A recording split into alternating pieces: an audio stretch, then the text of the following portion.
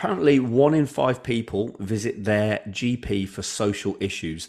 This was a stat that I found in the British Journal of General Practice back in 2019. So 1 in 5, that's 20% of people, visit their GP for social issues. Clearly, GPs aren't trained to deal with social issues, which is why we need alternative services. Now, people are living longer. We're in a health crisis. We're in a cost of living crisis. Clearly, we need alternative services for people to manage their health and well-being. And that's why today we're talking about the subject of social prescribing. I'm joined by two social prescribing link workers to talk all about this. In a minute, I'll tell you the question we're going to be discussing, but just want to welcome you all to today's episode of the Wellbeing Wire. I'm your host, Jonathan Pittham, wellness educator, and today I'm joined by Sarah Burundi and Sharon Douglas, two social prescribing link workers. Ladies, would you like to tell everyone in 10 seconds why the hell they should listen to you on the subject of social prescribing? Sarah, over to you. Okay, I'll kick off then.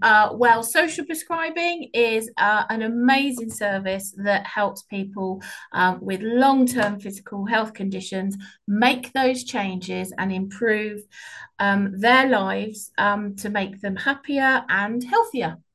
Nice one, Sarah. And Sharon, why the hell should anyone listen to you on social prescribing? Um, well, Obviously, I echo what Sarah said. We work with a lot of people from different areas of society. One of I guess, the biggest impacts is for people that are socially isolated. Having a long-term health condition can make you feel disenfranchised from society and unable to access services. Our role is to link you in to services and activities that are important and matter to you and have a positive impact on your mental health and well-being. Okay, we're in good hands then. We're in good hands. We're with two people who know what they're talking about when it comes to social prescribing. Because when it comes to this subject, now, I know a lot of people feel that it's almost, when it comes to mental health, we probably need an alternative to the medical model. It's not provided the results that everyone would have liked. So clearly, social prescribing has come along as an idea. Would I be right in saying that you're not social workers, you're not here to replace social workers, you're here to provide an alternative to the medical model? Yeah, as you said, we're not, and that's one of the things that we have to obviously speak to clients about as well. We're not social workers, we're not mental health workers. We are social prescribers and we look at the social aspects of someone's life, which means that we would look at things like diet and exercise. We would look at things like, are they able to look after themselves? Are they able to manage their health conditions well? We look at the dynamics between their families and friends and how their long-term health conditions impact them. We also look at has their health condition impacted them going to work or engaging in activities? And then obviously some of the solutions and things that we help them to focus on, because social prescribing is very much what matters to that individual and how they can support themselves or learn new ways of coping and new strategies, and also to develop relationships and build friendships. Okay. So it sounds like, yeah, it's very much about empowering the individual to look after themselves. So what would you say, Sarah? How do people respond to that when they come to you and you're their social prescriber link worker? They come to you. How often do you get people that want you to solve their problems for them? That can vary. I mean, obviously, everybody is very different. But some clients come to us and initially are really highly motivated. Yes, I want to sign up. I'd love to go to this group that you mentioned, or yeah, I'd love to do that. And then as you get to know them and build that rapport and build that relationship, sometimes some of that initial motivation can fall away. The beauty with our role is that we can work with somebody from 6 to 12 months. So any change takes a long time to develop. So sometimes that initial motivation wears off quite quickly, and you're constantly working with that person to make sure that that motivation and actually what they signed up for and what areas of well-being that they wanted to focus on is actually the right area, and that can actually take time. It takes time to build that relationship, and 6 months is generally when you get to know that person really well. And what they said at the beginning of like, yeah, I really want to lose weight, actually, you then find out 6 months down the line that actually what's really motivating them or what's really driving them is that they need to sort out perhaps some financial worries, or they need some debt advice, which is that barrier of stopping them from doing anything else. Other people, you get a small amount of engagement, and it can be that they're incredibly isolated. They can be quite agoraphobic, and actually just having a phone call with somebody, it doesn't necessarily have to be face to face, can be enough to start that relationship, and it can be an incredibly slow burner.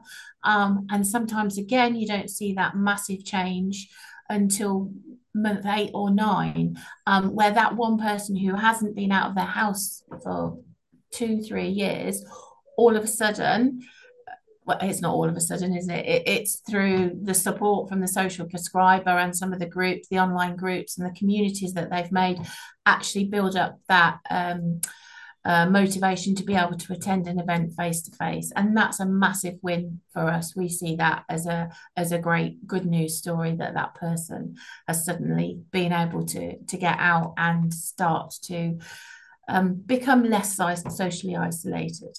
Okay. So is it, if somebody comes to you and they want to achieve one thing, that you said that objective can shift, that goal can shift as time goes on. Is there a definite cutoff point? Let's say if their goal has shifted a few times within 12 months, at 12 months, that's it. Then they finish working with you? They finish working with their social prescriber, but those 12 months that you've worked with them, you've introduced them, or you've been able to link them into various groups, societies, other support networks that they've now got. And we like to use the term, it's never goodbye with social prescribing, it's more see you around. Because if we've been able to build that relationship and have signposted them into a group where they feel happy, that group is hopefully sustainable and will continue. So our part is like, we've finished with them at 12 months, but we're not walking away completely. But by that time, they've created those friendships groups, they've got the support that they need, and they move on from there. Okay. Oh, that's really interesting. Okay. So as part of this discussion then, so we're talking about potentially what could be the future of social prescribing. We're going to start talking about the mechanics, a bit about how it works at the moment, which we've been talking about. Then we're going to move on to some success stories, because I'd love to hear of some successes that you've had with people in the local area. And then finally, we'll talk about any ideas of what it could look like going into the future. So Sharon, do you want to just give me an example of the average person that might come to see you, and what sort of problems they might talk about and what things they might have tried before? Yeah, I'd like to say there is no average person, because each person is really unique, and you could have the same 5 people or a room of people that have had the same experience, but the impact has been very differently. So we have, to be referred into our service, you need to have one or more long-term health conditions. So for most people, they'll have one, but for quite a few people, they'll have multiple health conditions. And those health conditions could be that someone has had a heart event, they've got COPD, they've got asthma, fibromyalgia. We work a lot with clients that have challenges around managing their pain. And as a result of that, and I guess we'll go into that a bit further on, is that we've been able then to develop services. So we have a chronic pain management group, and that's the beauty. So social prescribing is open to everyone with a health condition. But the beauty of that is that because it's an open service, we've been able then to tailor make groups to fit the needs of the clients coming in. those groups were not available, it's only, obviously it's a growing service, more people come in, then we're like, okay, right, okay, we need to develop these groups. So that's been one of the most really amazing things. We have clients that may have mobility issues. And again, so with each client, there may be a presenting set of circumstances and factors. And then as part of our role, it's then how to determine so that people are having equal opportunities in their communities and that they can access the groups and services that are available. How can we then work with those clients? So, for instance, somebody has a mobility issue and there are organisations in that are able to provide transport for some clients to get to groups and activities. So, I'd say no day is the same day, and no client is the same client. They come to us, we do assessments to find out. We use something that's called a wellbeing star, and that looks at all of the different areas of life that impact on wellbeing. And then we work with the client.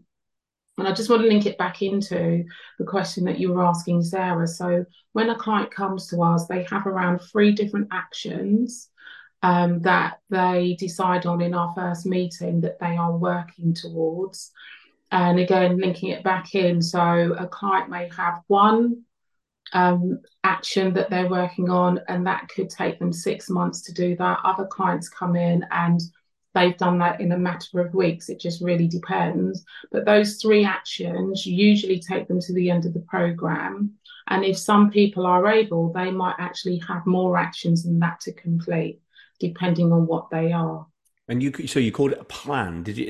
What was the name of the plan? Sorry, you mentioned? Well, we have what's known as a wellbeing star. And the wellbeing star looks at 8 different areas of a person's life that impacts their well-being as well. So I've named some of them a bit earlier.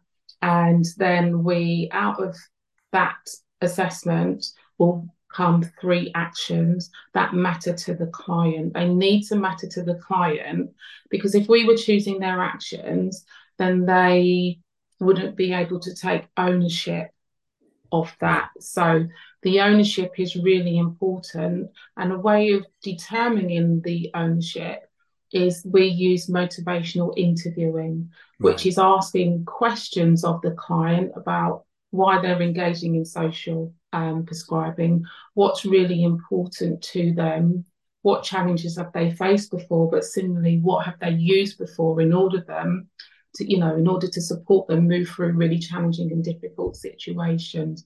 So that is a really key part of it. So it's very coaching based then. Somebody comes to you, it's not, and this is the thing we find in a lot of businesses, it's somebody goes to see a manager when they're struggling. The manager says, why don't you do this? Here's what you need to do. You need to go and do that, or go and see your GP, which is very tell based. And I guess I probably don't have to tell you guys this, but you'd know that, when somebody's giving advice, if the advice works, the person will come back to you again. If the advice is rubbish, the person will blame you. So you're very much coming from a coaching, a asking basis rather than a telling basis. Sarah, how do you find people respond to that when you're in that situation? When you're there with them, you're going through the wellbeing star, you're trying to come up with these actions or co-come up with these actions. How do people respond to the asking approach rather than being told? Again, that comes very much down to the individual. You have some individuals that realize that actually and feel empowered almost straight away, because they just perhaps need a bit of a gentle nudge to sort of say, have you thought about this? Or tell me about something that you used to really love doing that brought you joy and that you'd like to get involved in again. Some of those open questions. And that automatically gets them thinking, and bang, they're onto it. Other people, as I sort of mentioned before, it's brand new to them. They're the GP culture. They're used to going to a GP or a nurse or the hospital and being told, this is what you need to do. So for some of them, it is very, very tricky to say, oh, so you're not telling me what I've got to do. You're asking me, which for some people is immense, and they do struggle sometimes with that, and they're going, no, but I'd like you to do this. And you have to be quite for upfront and forceful, and go back to them, and be a bit of a critical friend to say, well, this is about you and what you want to achieve, and it's empowering you. So that can be a journey by itself. Yeah, yeah, I can imagine. I can imagine because I think a lot of time it feels like the easy route is for somebody to tell us what to do. And Yeah. what I like about what you're talking about here is, let's say typically someone who might have been feeling depressed might have gone, let's say 10 years ago, to their GP, and they're told they have a chemical imbalance in their brain and they're prescribed something. And obviously I'm not criticizing medication, it has a No, place here. no, But absolutely. that was the approach. You were told you had a chemical imbalance, and here's what you need to take to get rid of that, or to manage that. Whereas what you're looking at is all of the different things that could have been possible contributors to that person feeling that way, as opposed to something faulty in their brain. You're looking at, correct me if I'm wrong, what's gone wrong in that person's life that we need to rebalance, rather than balancing chemicals in brains. You're trying to rebalance people's lives. Would that be a correct assessment, Sharon? It was. I mean, as Sarah said, and you've said, we even though we sit within a medical model because the GPs are making those referrals, we're not medicalizing clients as they come through. So the areas of someone's lives are really impactful. But I think one of the most important things to remember is that there are quite a lot of people that we also work with that have come from trauma-informed backgrounds and have been maybe part of different services and now have come to a point in their journey where they, as Sarah said, we're using motivation, we're using coaching, we're allowing a space for that person maybe for the first time to really think about a lot of those areas that have impacted their life and actually how they then start to carve a path forward. It's not an it can be really challenging and difficult for people because they then have to then start to think for themselves for the very first time in their life and also think about things that they have never had to think about before. So that is really difficult. And the beauty of social prescribing is that we have access and we can link people to the organisations that will support them on that journey. And we're not saying that that's a linear journey because, people are human, and for every step that they take, some clients might take some steps backwards, but we're there to walk with them along that journey for the 6 or 12 months that they are within our service. Okay. One of the things that I would like to say, which we haven't said, is that we are community-based social prescribers. So we work with clients in a different way than a social prescribing link worker within a surgery. As a community-based social prescriber, we can work with somebody up to 12 months. In a surgery, it sits around 3 months. Yeah. So that means they have a much longer amount of time to, I guess it's a bit, to move through their experience. Yeah, and because I guess as Sarah said before, everybody's different. Everybody has their unique life situation and problems, and I guess to assume that we can get through that work with them in 12 weeks is quite a big ask, isn't it? Whereas you've got 12 months, and I think it ties back into, I think it was you, Sarah, talked about loneliness before as well. Now, I imagine that 12 months you're able to build trust and build a relationship, which I imagine in itself has a positive impact on people's lives. Have you noticed that at all? Because we know that, over the past few years, people have really struggled, people who are isolated or live on their own. So I guess having somebody like you that they know is in their corner has a massive positive impact. Would that be correct, Sarah? Absolutely. And that's one of the amazing things about this job, is that we regularly share those studies, those case studies, and those good news stories with the team, because that's why we do the job. We have stories coming out of our heads, and you sort of mentioning about somebody being in isolation. We were only talking about that last week in one of our team meetings. We were sharing sort of good news stories that have happened over the last couple of weeks, a couple of months. And you know, just to talk about one in particular, Sharon, I know has some great stories, is that we've had a gentleman that was isolated for 2 years, had incredibly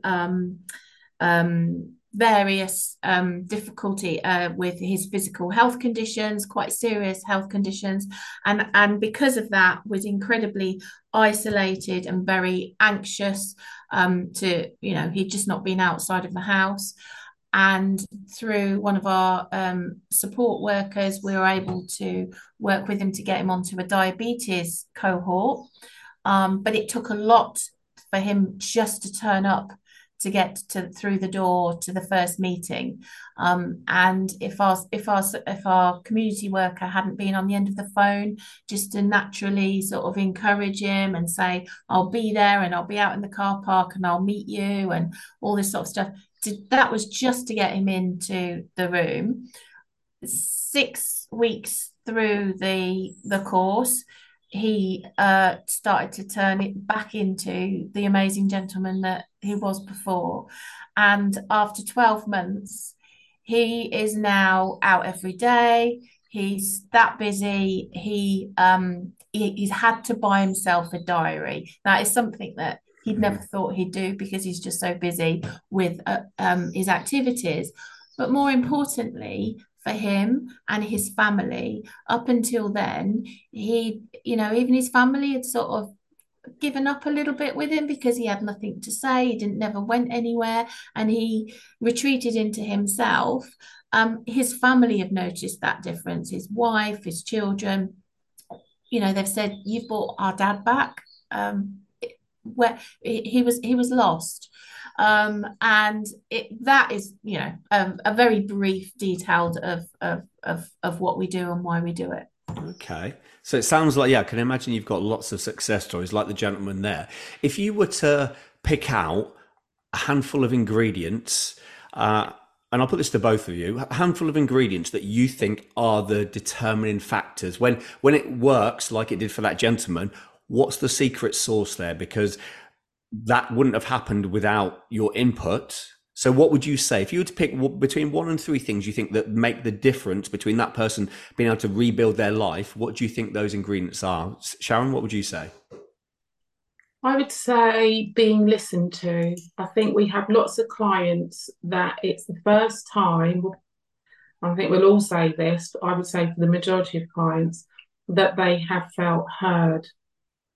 So that is definitely a key ingredient.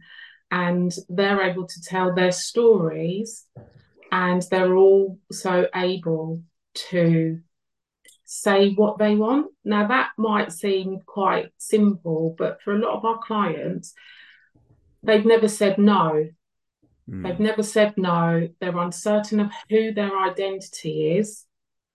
I would say patience as well, because a lot of clients communicate that actually I'm always being rushed, I'm always being hurried. So patience is one. So time, patience, or time, being heard, and patience. Okay, that's interesting. And Sarah, I'm going to put that before we come back and sort of go into those a bit more. So, what would you pick if you were to pick your magic ingredients? What would you say to build on what Sharon said?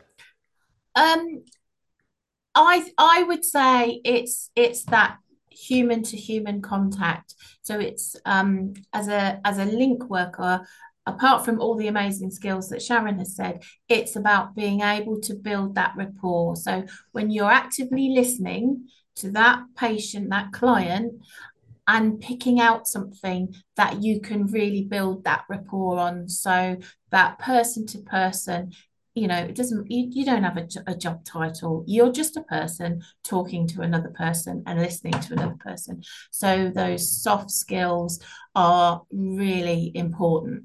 And at times there is that being that sort of critical friend, of actually being able to be assertive, to say, you said that you wanted to do this, how are you going to do this? We've been able to do X, Y, and Z, but there's still that barrier. What is stopping you? And giving them that, being able to give them that focus. And that's what we mean about that gentle push. And sometimes it is a little bit of a shove Yeah. to gently get that person to say it's all right. What is the worst that can happen? So yeah. Okay. So we've got some really interesting ingredients there. So in our little goodies bag, so we've got people being listened to and heard. We've got people actually getting to say what they want, Mm-hmm. patience, that human-to-human contact, the building rapport, and actually that critical friend. I guess essentially it's like a coach, isn't it? A coach does the Yes. asking. You're trying to get them to commit to things. So let's Mm-hmm. some of those they all really jumped out at me, and I think what you said a moment ago, Sharon, about being asked what they want. That's really interesting because a lot of time, a lot of people might not know what they want because they've never been asked it and therefore they've never contemplated it. So I guess having someone asking, where do you want to be? How would you like your life to be? It's amazing how often we can't see the woods for the trees because we're so mired down in what's going on in our lives. We haven't thought how we would like our life to be. So I imagine that's a really refreshing thing for a lot of people to say. What sort of response do you get when you ask that question, Sharon? Do you often get people surprised? Yeah, I think a lot of the time you get people that are surprised. There's usually a bit of silence, and you can just hear the cogs turning. Like, oh, you've just asked me what's important to me. Oh, well, do you know what? I've never really thought about that. Okay, well, let's think about it then. So yeah, so I guess it's a bit of a showstopper one, I would say. Mm, And then once I think you have to give people clues. So I'll ask them, oh, what did you do when you were younger? What did you like to do? And so it's like connecting people back to a part of their life when they may be younger or freer. And then they might say things like, well, do you know what? I really enjoyed, whether it's poetry or I really enjoyed, going swimming so it takes them back to a place which actually, if you take people back to places that have good feelings, then they can bring that into the present. And then that's a starting point because it reignites the thought and the feeling of something that they really want to do. And that's a starting point. yeah, and I imagine most people wouldn't take themselves on that mental journey alone. We're not going to usually sit and think, how would I like my life to be, or what was the happiest moment Yeah. of my life? But I guess if they're sat there with yourselves, playing that role of critical coach, as you said, Sarah, they're going to go on that exploratory journey. So, what do you find when it comes to that coaching side of things? Because I think that's so important. Have you found it an easy thing to do? Are you a naturally asker? Are you a natural coach? Yeah, I mean, I've had lots of different roles. I've done training before. I used to train healthcare professionals and patients on how to use medical devices. And also I think for this role, I think you as a person need to be curious. You just And read I my think mind. that's the thing. Yeah, it's I about think being so. curious. And Okay. then that, and also then that enables the client to start being curious about where they are. And for a lot of clients, even though they have family and friends, they actually can feel really isolated because of their health condition as well. So I guess it's about them building their own inner strength and finding resilience in their own resources. That's a really important part of social prescribing because it does enable people, it enables them to build resilience. And Yeah. once somebody starts to build resilience, then they start to feel more confident in their abilities and they'll want to try different things. So we're in the position of saying, oh, how about this? How about that? But then the clients then come and say, well, actually, I've just found this thing. How about this? And when Mm. that moment happens, it's just really amazing because you just think, oh my God. And I have so many, oh my gosh, moments, because And clients, they're absolutely phenomenal, absolutely phenomenal. I've seen things and I've seen lots of different things within my career, but I've seen things in social prescribing. And that gentleman was one example of lots of examples of people that have grown. yeah. They've come to you like a little seed. We're in the germination room. We're putting all these good things in, and then this really strong plant starts to grow. It's phenomenal. That's really, I like the analogy there. So let's continue. Let's stretch that analogy then of the seed germinating, because so the ingredients there, you're providing the warmth, the moisture, the light. Well, I guess a seed doesn't technically need light to germinate. The seedling does, but anyway. So we're providing those critical ingredients for it to germinate and become a strong seedling. Would you, once people have got to that point, then Sarah, would you say, what is it that goes in to help them sustain that then? So you've taken them through this process, they've explored how they'd like their life to be, they've chosen their actions from their well-being star, they've gone out and done these things. How do you make sure, or how do you facilitate them continuing that journey upwards? I think sustainability is absolutely the key there. And there's different ways. Oh, Sharon's disappeared. There's different ways that, again, depending on clients, how that works. Yeah. And you know, we talk about like the focus, and it's focusing on them and what they've been able to achieve, and getting them to move that focus from what they can't do to what Yeah. they have done or what they will do. So moving forward, again, like, you know, Sharon using that analogy about the grow model is a obviously a coaching model Yeah. that we use, and it's like, so, you know, where you've got to, it's like, you know, what support going forward do you think you need, you know, how will you get that support, etc. It's key questions like that. But also within social prescribing, we have so many different opportunities. So particularly if somebody is really keen on, for instance, joining a swimming group, to help us sustain that group, because they've got so much joy and pleasure out of that, if they're in the right mindset, they might want to volunteer to take on the register, to make newcomers feel welcome. So again, they're giving back. It's their chance to give back to the service what they got out of it, and to enable that particular part of the service to continue to grow and continue to achieve and support those people going forward. So volunteering is a key part, and that volunteering as well in turn can also support people if they wish to get back into employment. Okay. So we work with so many different stakeholders, that the volunteering pathway is so important and is a key part of Spring itself. Okay, so you could almost say that the volunteering bit is like the gateway drug to sustainability. Yeah, I like that gateway drug.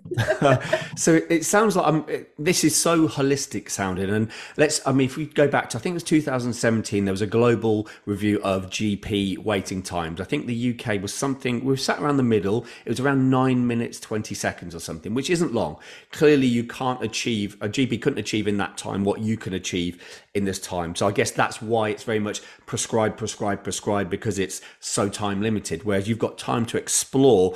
And not only that, I think something you mentioned before, Sharon, you've got time to bespoke things for people as well. So I guess if you get a certain critical mass of people wanting to do a certain thing, you can go out there and develop that. Could you tell me a bit more about that, and maybe give me an example of something that you've developed?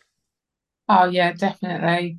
What Sarah hasn't told you is that she is going on to be our community development worker. Sarah's developed quite a few groups within the community. And that's also working in co-production. There's I guess, an organisation called Pearls of Peace, and they meet within the Doddridge Centre. And Sarah, as part of we call it developing assets. So going out and meeting organisations, and in Northampton, and building relationships where we can work in co-production.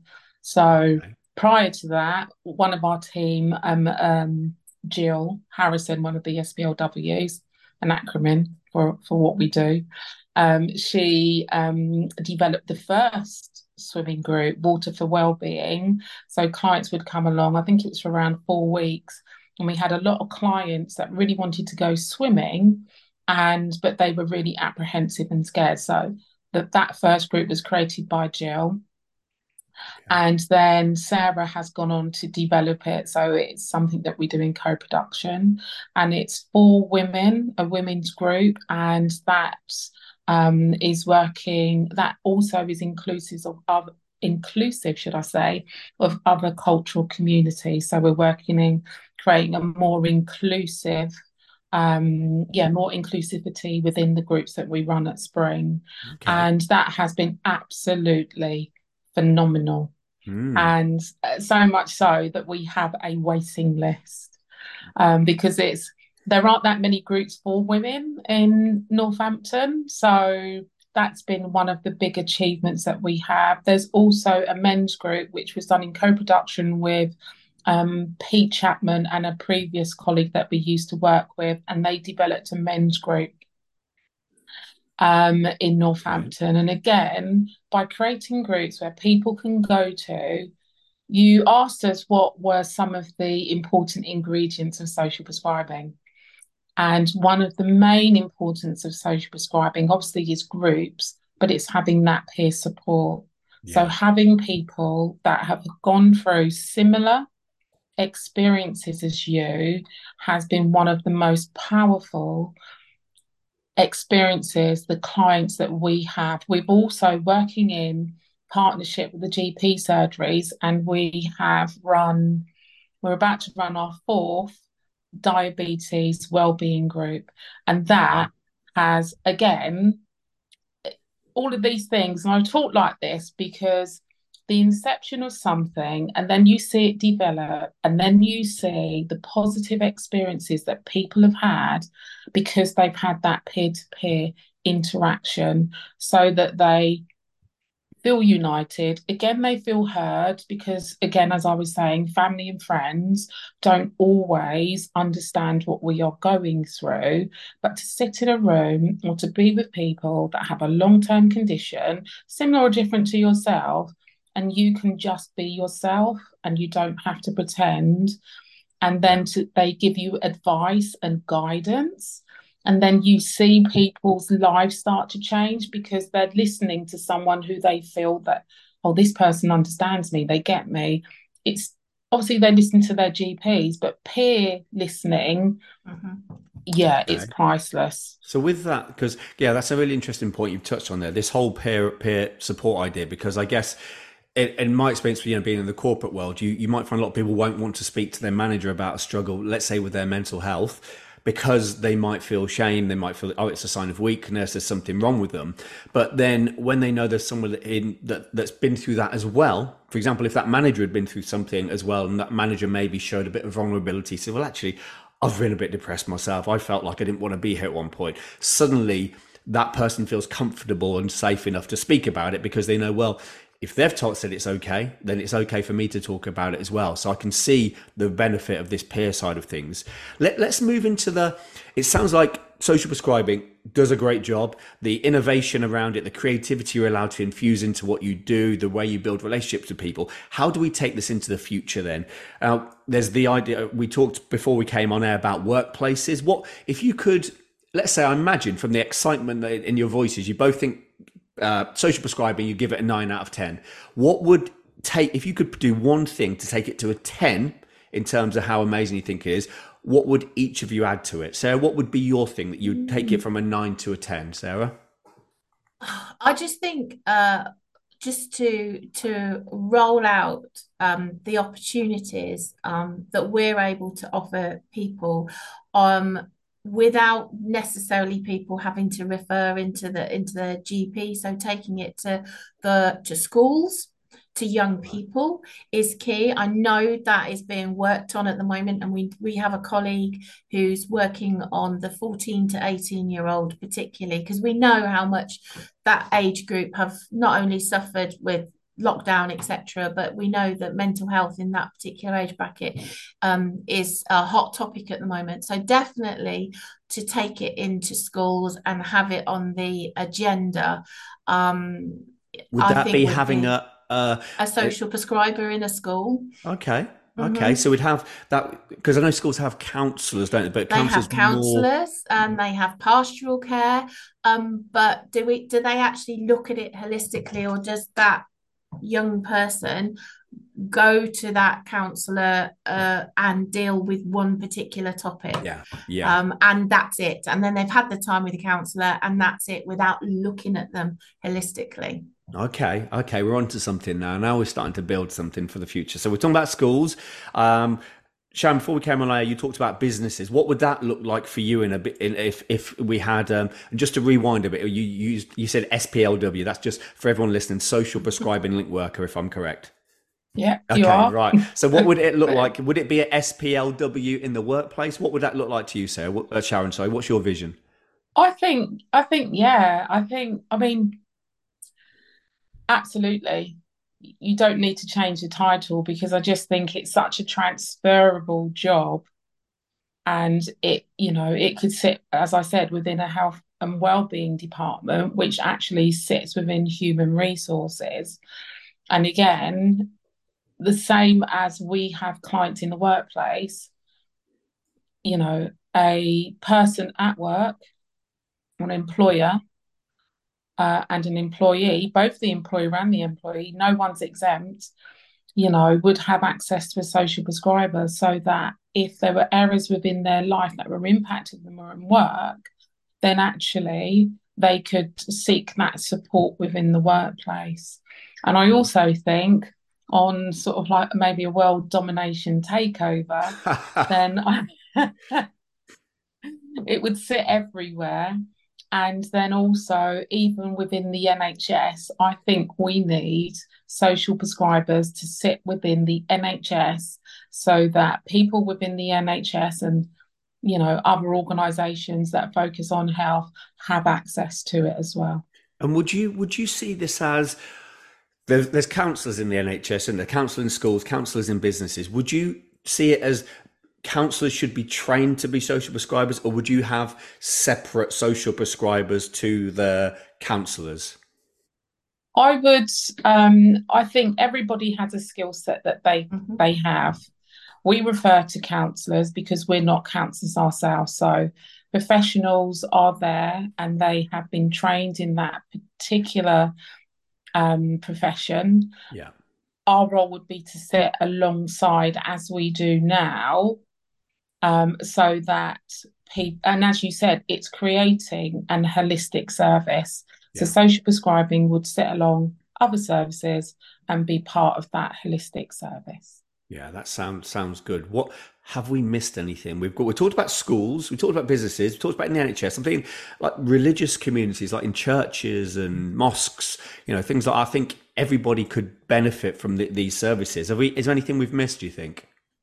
Like world domination everywhere, really. Yeah, I think everywhere. We're trying, aren't we, Sharon? We're Yeah. trying. We've started off in Northampton, but we will Yeah. take over the world eventually. Like you both need a cat on your lap, like a Bond villain to be stroking a cat as you're talking about world domination. What about this? Okay, so we've talked about schools, businesses, and just to elaborate on that schools thing for a moment, because I have a big thing about kids' health, young people's health. And I think PE at school is physical education, but there's no talk of sleep in there. There's no talk of nutrition. So it's just my school was we go out and play rugby or we go out and play hockey. But physical education is about so much more than just exercise. I think the problems we have mostly in terms of kids' health is around their diet. The sort of things we're eating at the moment, these highly processed, ultra processed junk foods, people's blood sugars are able to go up and down like no time it's ever been able to in history, which leading to all sorts of problems like insulin resistance. So yeah, I think incorporating this into that, I think the educational piece is so important. Let's jump in the time machine and let's go forward 10 years. You've got a social prescriber in every school. You've got one in businesses. You've got one in churches, in the NHS. We've got one there. How does that look to you now? Have you achieved your global domination plan? What does that look like? What's the health status of people like at that point, 10 years into the future? Sarah? Oh, I mean, I think you're getting into like government strategy here, aren't you? Which is always a hot potato. Because this is kind of like what they were talking about years ago when they talked about the big society. And it comes back down to sort of community based and people feeling comfortable, feeling wanting to do that volunteering, but actually to enable that to happen, there's a few more steps that have to go, that you have to go down to create that co-creation for it to know what to happen, and some barriers to go away. So okay.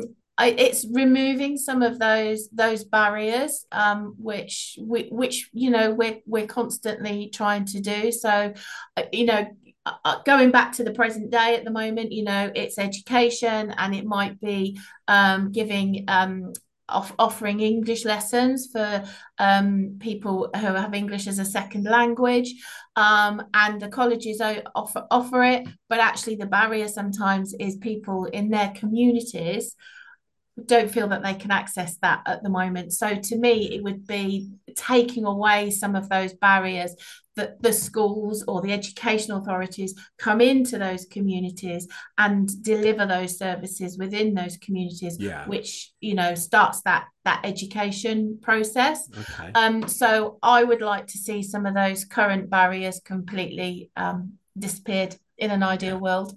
And I think actually, as you're speaking there, what came to mind was the idea that the great work that you do and the data that I guess you obtain from the barriers that people are facing should help to direct efforts and resources towards removing those barriers. Let's say if, I don't know, 80% of people come to you because they're feeling lonely or because they have economic problems, clearly it means we need to be directing more money and resources towards lowering those economic barriers.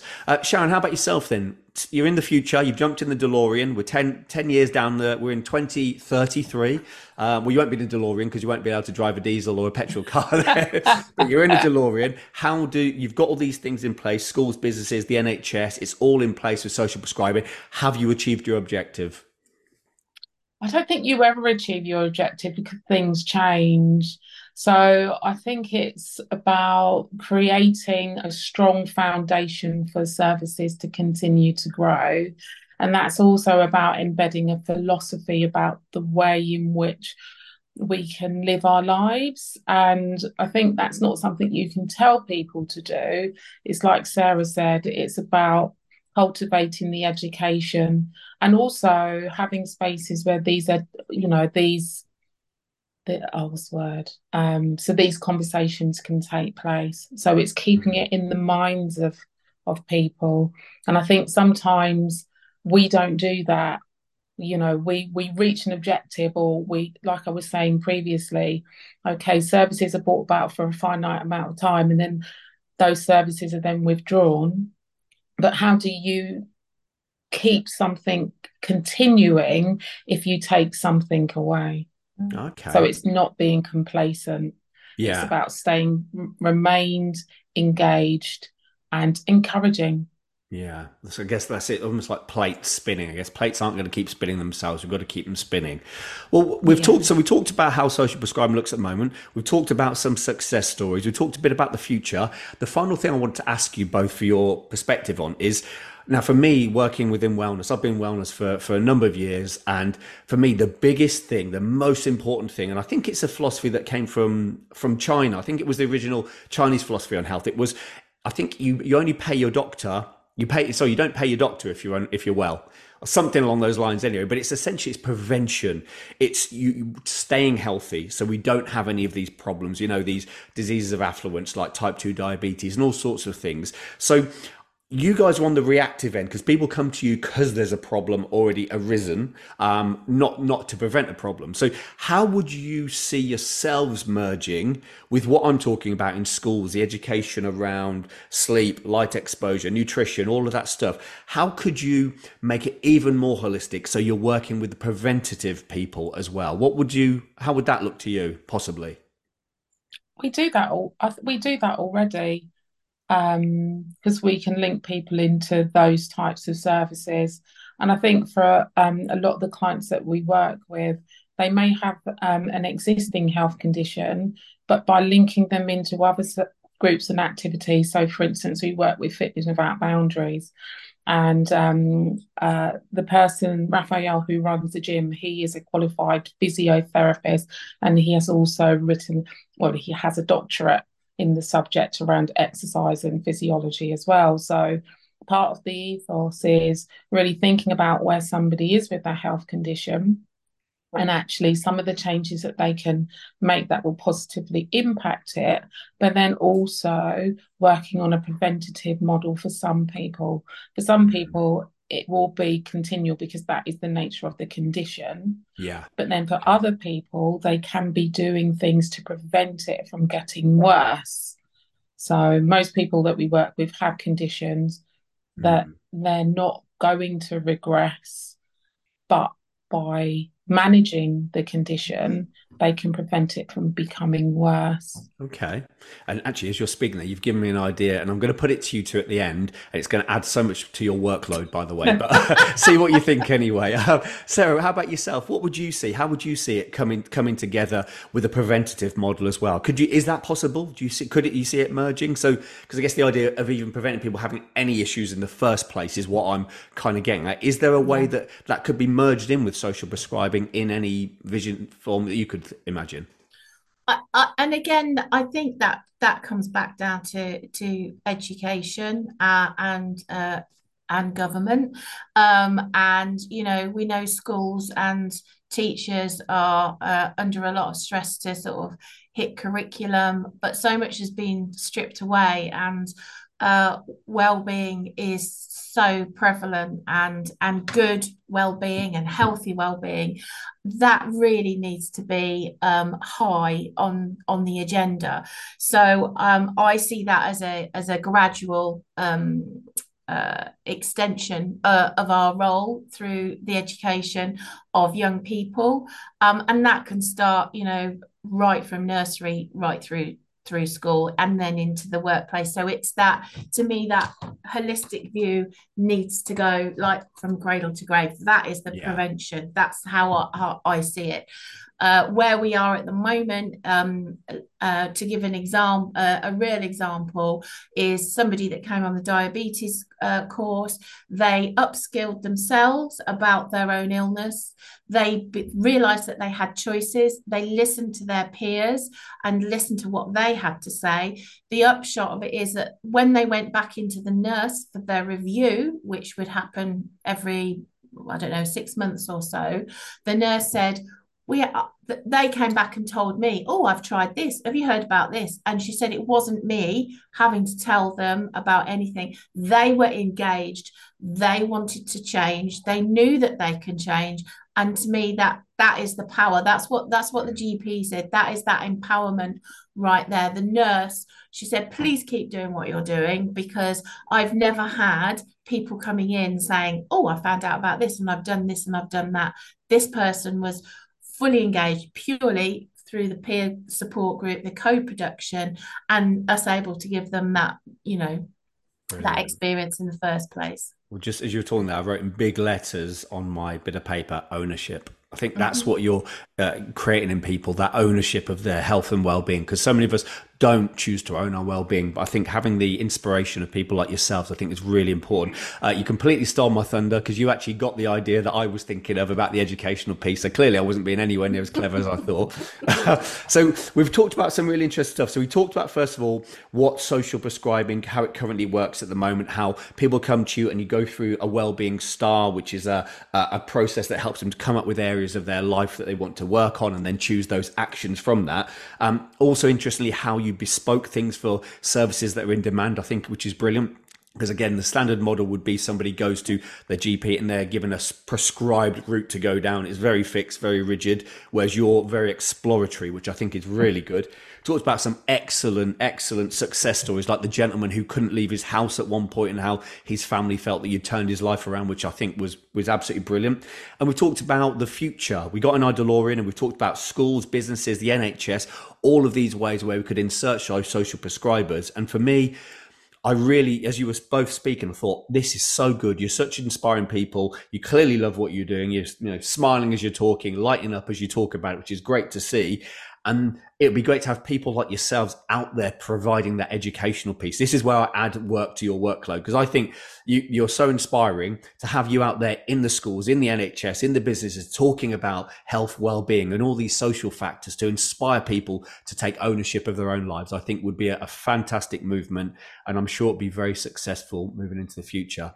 Sarah and Sharon, just before we wrap up, I always ask people this question: if you had the nation's attention, you're on the 6 o'clock news tonight, whichever channel you choose, you've got 1 minute to address the nation. What would you say to everyone in the context of our conversation today? If you could just grab their ear for 1 minute, what would each of you say? And I'm going to ask you first, Sharon.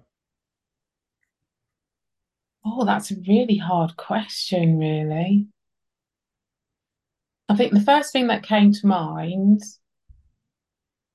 would, yeah, I don't know. I don't know. You might need to go to Sarah because that's really a hard question, Or would you even really. ask them a question? You could ask them or is there a quote that comes to you when in the context of your work as you're working? Is there a quote that guides you, or something, or an inspirational person? What keeps you going?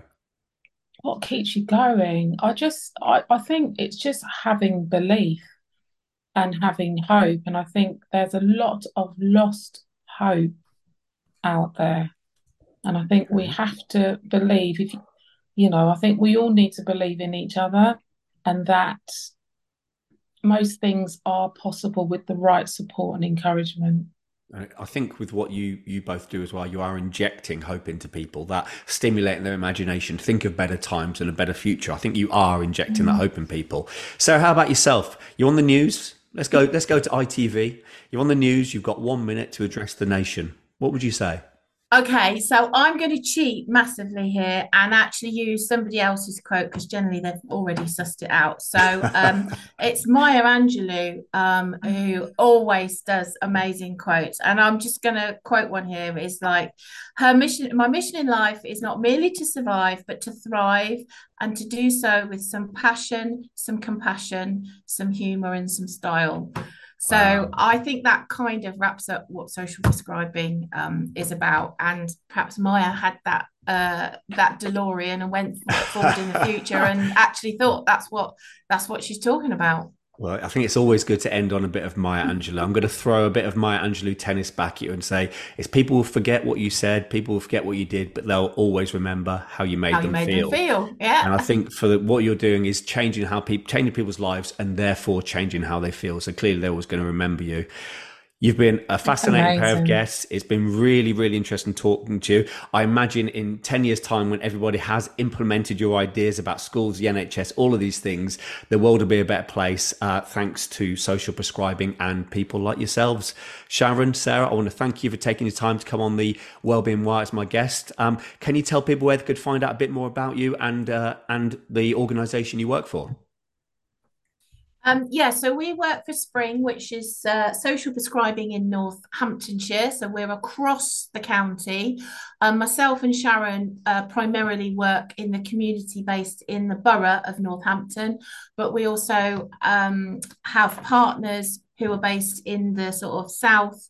Down to Toaster and up to Daventry, and then partners in the east and north up to Kettering and Corby. So you can find us through the General Practice Alliance website, and also there is a Spring Northamptonshire website, which is basically you type in Spring Northamptonshire, and that will find us. That will Brilliant. tell you all about us, and how people can refer into the service. Excellent, thank you. And can we just finish? Could you just repeat your Maya Angelou quote? Let's just finish on that note, please, if you're happy to do so, Sarah. Okay. My mission in life is not merely to survive, but to thrive, and to do so with some passion, some compassion, some humour, and some style. Well said. We don't need to add any more. Thank you, everybody. Thank you, Sarah. Thank you, Sharon. Thank you. Guests, hopefully you've enjoyed this conversation as much as I have. I look forward to speaking to you all on the next episode of the Wellbeing Wire. Sharon, Sarah, thank you very much for your time. Thank you. Thank you.